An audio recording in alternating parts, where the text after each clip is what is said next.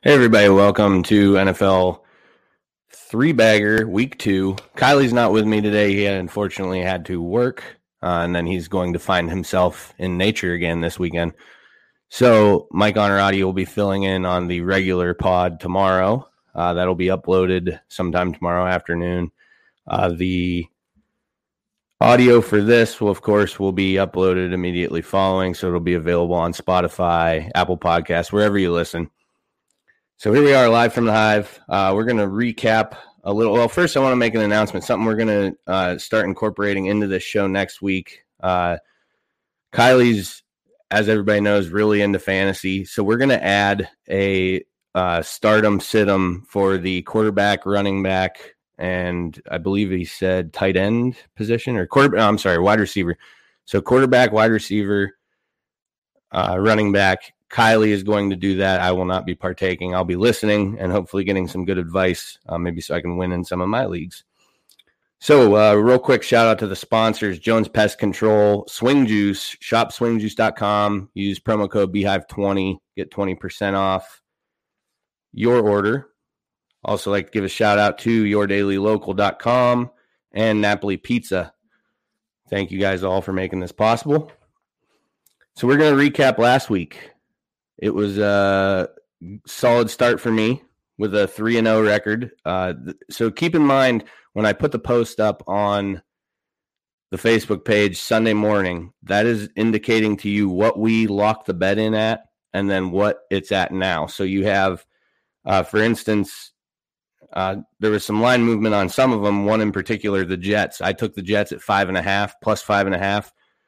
That's a cover. They lost that game by 5. I had them with the hook, with the 0.5. So that's a cover. That put me at 3-0. That was my closest one, as the Seahawks they won by 12. We're at minus 2.5. Rams won by 20 at minus 7.5. So just keep in mind of that. When we lock those bets in, that's what we're carrying to keep our records square. Kylie, rough week 1 and 2. He thought he went 0-3 actually, but that was before we discussed the lock-in bets, of course. The 49ers did cover with his minus 7.5. The Ravens minus 4.5 obviously ended up losing in the Monday night shootout, and then the Jaguars just got it taken to them against the Texans. So we're going to get into our picks. I am going to announce Kylie's picks. He did text them to me, so I have his picks and his explanations here in front of me. So let's get moving. Kylie's first pick, he's going with the Thursday night game. So this is at minus 3.5 currently, opened at minus 3. He's taking Washington, swallowing the points. And in fact, the advanced line on this, it opened at 5.5. It's already dropping down. A lot of that would be because of the Fitzy injury. I don't think everybody is. I think a lot of people are in agreement that the backup in Washington isn't far off from what Fitzy is. So his, that's Kylie's explanation, is that he's not much worse than Fitzy, and some might argue he's better. Washington would have won last week if Gibson didn't fumble against a good Chargers team.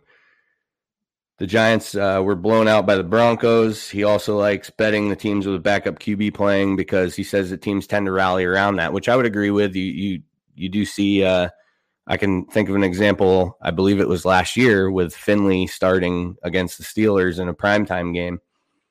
So Kylie's first pick, he's taken Washington minus 3.5. So moving on to my first pick, I'm liking the Broncos minus 6 on the road at Jacksonville.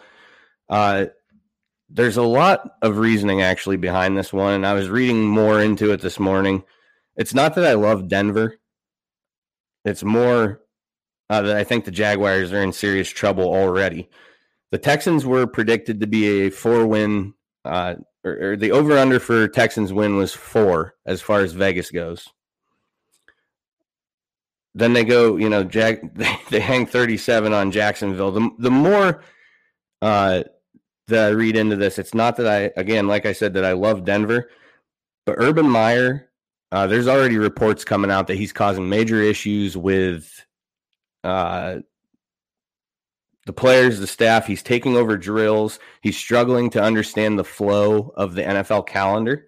An example of that would be he shut out a conference call he was supposed to have today with the Broncos. He already kiboshed it. Of course, the NFL did not make it mandatory now. This is the first year of that. The coaches do not have to partake in conference calls with opposing teams' media.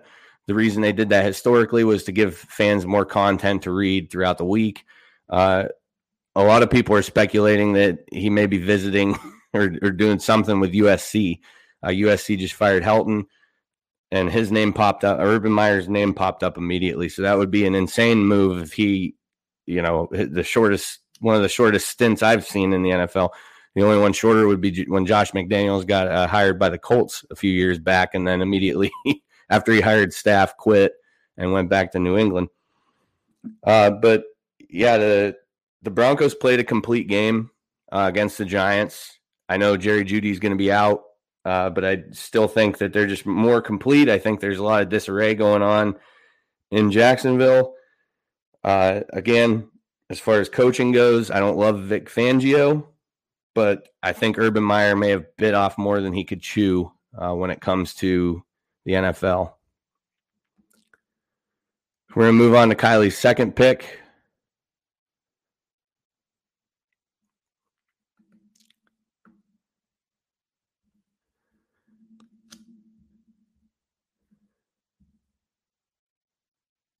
And he's got the Saints.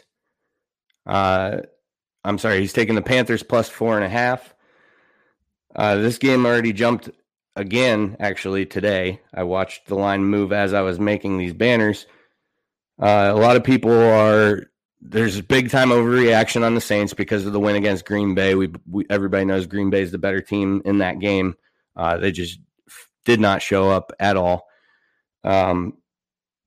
There's a lot of injuries coming through the Saints right now, too. Lattimore's going to be out. Their starting center, another defense, a couple pass rushers are going to be out, starting pass rushers for the game. The advanced line was actually a pick'em, according to what Kylie has written here, and has risen 4 points while the Saints have injuries piling up. They also have COVID outbreak going through their coaching staff right now, which could also lead to some issues as the game unfolds. So Kylie likes the Panthers here. In some lines, they did cover last week. Not, like I said, if you took the Jets early when we did the show last week, it was not a cover at 5.5. But that game, went down as we got closer to kickoff. You could find it at 3.5, and the Panthers did cover that spread. So Kylie's rolling with the Panthers here at plus 4.5. So my second game, I'm taking the this game actually dropped too since I wrote my notes. It was at plus 3. It's now at plus 2.5. That's probably public money coming in on the Cowboys. Cowboys, I know they're on the road for the second straight week, but Dak and that offense just looked good. They looked really confident playing against the defending champs, went toe-to-toe with them. The issue was the time on the clock they left, and I actually text a few people, if you watch that game, as the Cowboys scored late, they panned the camera to Brady, and he just had the Brady look where you knew somebody was about to get fucked up. And unfortunately for the Cowboys, they were the ones playing him that day. Gave him too much time. He leads them down for the game winner. The Cowboys have Zach Martin returning, which should help with the ground game. The over-under in this game is set at 55.5, which leads me to believe you're going to see an offensive shootout. I tend to take the points when you get to those kinds of games. And I just think the Cowboys, I know Herbert's good. I think Dak's better. Cowboys have the better offensive line. I like the points with this game with the Cowboys.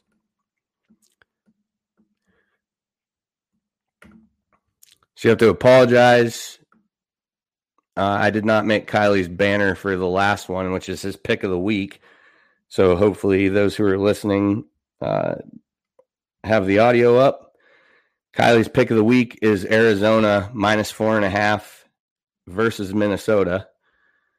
I believe this is the Cardinals home opener. Kylie says he thinks Arizona team might be a lot better than people anticipated this year, even with untrustworthy Cliff Kingsbury, which I agree with that. Jury's still out on what type of coach he is. They do have some secondary issues, but if their pass rush looked as good as it did last week, everybody saw Jones with, I think it was 5 total sacks he had during the game. Just a monster of a game. Taylor Lewan actually tweeted about him being exposed because of what took place there. Kylie says that Murray's shoulder looks healthy again as he struggled a bit down the stretch with it last year. He looks 100% and possibly could be in the running for an MVP campaign. Meanwhile, the Vikings just lost to the Bengals, and Kylie thinks that the Cardinals' defensive line is just a mismatch in this contest. Could be a long day for Kirk Cousins. So the pick of the week for Kylie, going to be the Cards minus 4.5 at home. So moving on to my final pick and my pick of the week. This is not a homer pick. I know everybody's going to say that anyways. I like the Bills minus 3.5 against the Dolphins. Josh Allen has a 5-1 record with a 114.3 passer rating against the Dolphins. 1,500 plus yards in those 6 games. 17 touchdowns, only 4 interceptions. I just think this is a bounce back game for Buffalo.